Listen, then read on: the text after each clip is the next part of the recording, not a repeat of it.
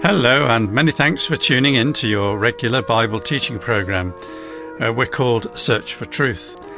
I'm your host, John, and I welcome you as you join us for the second talk in our 6-week series on lessons from the letter of James. Our Bible teacher, Brian, will be reading quite a few verses from James, chapter 2 especially, so have your Bible to hand so you can follow the reading if you want to. But now let's hand over and listen to Brian. Thanks, John. As we've mentioned before in this series on the book of James, James doesn't tackle any very exalted topics, but still we should be grateful to him under God because he tackles some very useful and practical issues. For example, he's already in chapter 1 given us a clear and thorough treatment of how we can navigate through some really challenging circumstances. That's so helpful, for they come to us all at some time or another. Now, at the start of chapter 2, James begins his second topic, looking at how we should try to avoid partiality or favouritism. You see how he picks relevant issues, deceptively common situations which raise real ethical problems. James begins this next piece of compassionate counsel with his typical way of addressing himself to my brothers. He says at the beginning of James chapter 2, "Do not hold your faith in our glorious Lord Jesus Christ with an attitude of personal favouritism. For if a man comes into your assembly with a gold ring and dressed in fine clothes, and there also comes in a poor man in dirty clothes, and you pay special attention to the one who's wearing the fine clothes and say, 'You sit here in a good place,' and you say to the poor man, 'You stand over there,' or 'Sit down by my footstool,' have you not made distinctions among yourselves and become judges with evil motives?" Well, it's an easy-to-understand scenario. We might recognise it in any one of a number of variations, but it always comes down to ugly prejudice. We are so easily impressed by the trappings of success and power, and it's sadly all too easy to ignore someone of a rather unkempt appearance, as if they were somehow less of a person.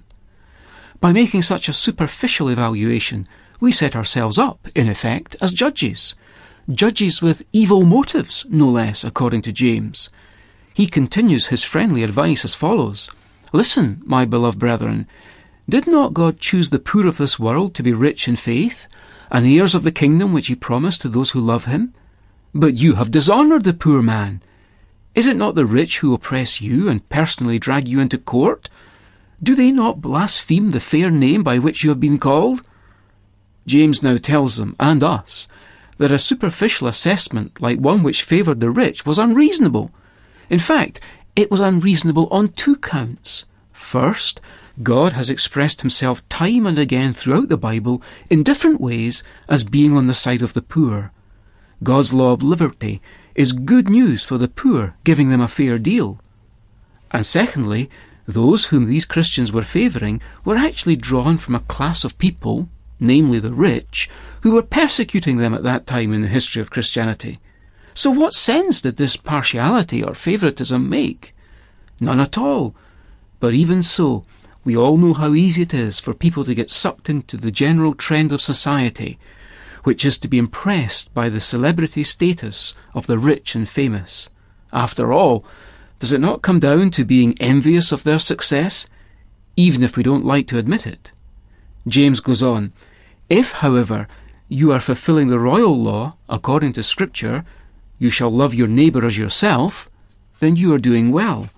But if you show partiality, you are committing sin, and are convicted by the law as transgressors.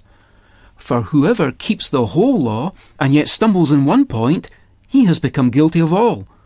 For he who said, 'Do not commit adultery,' also said, 'Do not commit murder.' Now if you do not commit adultery, but do commit murder, you have become a transgressor of the law." This is where James brings an even more telling argument into play. God's Old Testament law had expressed itself firmly against partiality. To show favouritism, therefore, was nothing short of breaking the law. We should, of course, do exactly what the law of God demands. And to do what the law requires means that we act mercifully to the poor, by not showing partiality. The law was quite explicit on this point, although James contents himself with the support of the general principle of loving our neighbour as ourselves. James then says if we fail to observe the law on what we might judge as a seemingly minor point, like showing favouritism, then we're actually guilty of breaking the whole law, which includes commands against murder and committing adultery.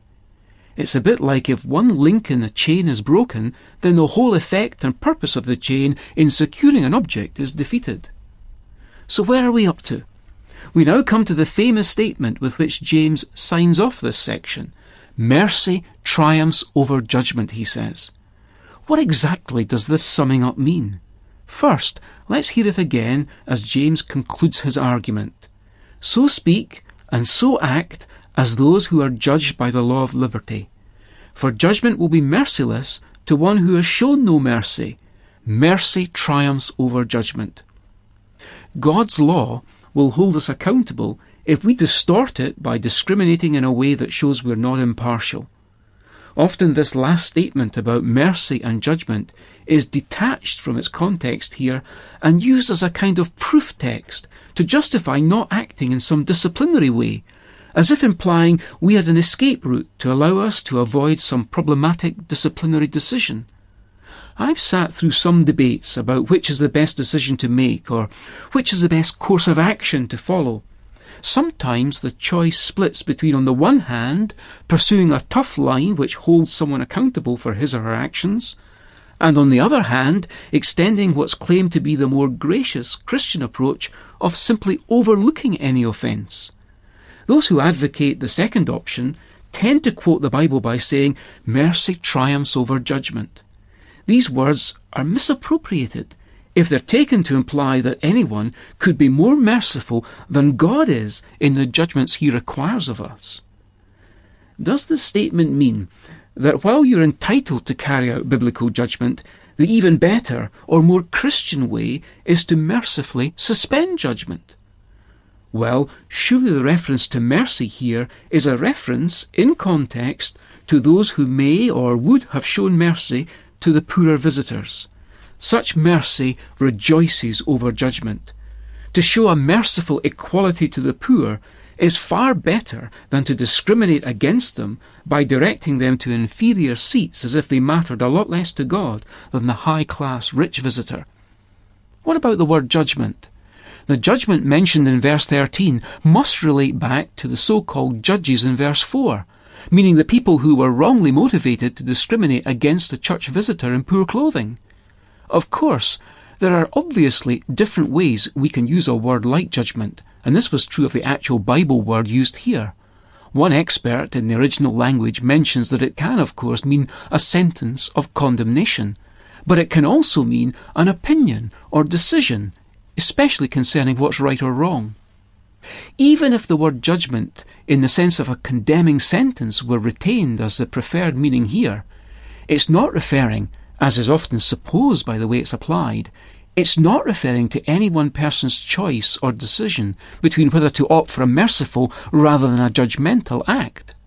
The main issue in this section we've read has to do with not judgment, but discrimination. These early Christians were discriminating against poorer visitors who entered the church services, while they showed favouritism towards the impressively dressed richer folks. If we are to understand the statement, mercy triumphs over judgment, as summing up the whole case that James has been arguing in the preceding paragraph, then surely James uses it because the issue was that certain of the Christian brothers and sisters were holding opinions prejudicial to poorer or disadvantaged persons who might happen to attend a church service. They discriminated against them by favouring the more affluent-looking visitors by giving them better seats. In this view, it was better, in summary, James says, to be merciful to the poor rather than discriminate in favour of the rich visitors. Someone who acts mercifully will have less reason to fear that they themselves will one day be harshly assessed or judged. We are to act as those who keep in mind that one day we'll be judged also. If we act without mercy, we'll be judged without mercy. James, however, is not calling on people not to judge. I think it's important to stress that here, because of the way this text is often misapplied. James is not saying they or we should not judge. He's calling on them to show mercy to the poor by not discriminating in favour of the rich, and he's reminding them that one day they'll be held accountable. We should always act with compassion, especially when we're required to carry out judgment. Here's the key point. James is not suggesting mercy here as being an alternative to judgment. Mercy is not an alternative to judgment, it's an essential, and ought to be an inseparable companion of any judgment we are biblically called upon to make. The judgment of God's royal law was more merciful than the partiality they showed while ignoring it, even as they flattered the rich. God's true mercy triumphs over human lack of judgment in unbalanced discrimination. In summary, this slogan affirms that merciful treatment of the poor, which is according to the law, requires there be no discrimination in favour of the rich. It's definitely not a case of mercy as an option to judgment. So next time you're faced with a tricky pastoral situation, and some well-intentioned person says, mercy glories against judgment, remember, these are not choices for you. They're not alternative courses of action.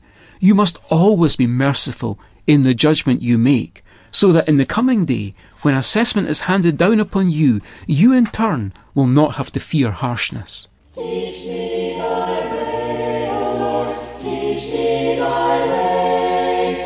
Thy gracious aid afford, teach me thy way. Help me to walk aright, for my faith bless my sight. Lead me with every night, teach me thy way. I hope you enjoyed Brian's talk today. Now, if anyone has any questions or comments about what we've heard, Brian would be pleased to help. So just write in by post or email. Now, if you'd like to send for the booklet, which is a transcript of this whole series of talks, it's available free of charge. You can have more than one copy if you're going to use them for group study or perhaps to pass on to a friend. So just make sure to let us have your postal address and ask for the title Lessons from James. There are also back issues of other titles which you might like to download via the internet or order through Amazon. I'll tell you how to do this in a moment, but first here's our postal and our email address. Search for Truth, Church of God, Downing Drive, Leicester LE5 6LN UK. And now here's our email address. It's sft@churchesofgod.info. You can also download MP3 versions of some past programmes on your computer at www.searchfortruth.org.uk. This is our church website where you can also access other material, and some more past titles of Search for Truth booklets are also available at Amazon, amazon.co.uk/Kindle ebooks. And when you're on the site, just type in Search for Truth series in the search box, and you'll find a growing list of transcript booklets there is becoming available. So thanks for the privilege of your company today. It's been great to have you, and I hope you found the programme helpful. Next week, God willing, Brian brings us another study from the letter of James, so please join us, same time, same place. And until then, it's very best wishes from Brian, from David, from our singers, and from me. So goodbye, and may God richly bless you. Teach me thy way, O Lord, teach me thy way. Thy gracious aid afford, teach me thy way. Help me to walk aright, for my faith bless my sight. Lead me with every night, teach me thy way. When doubts and fears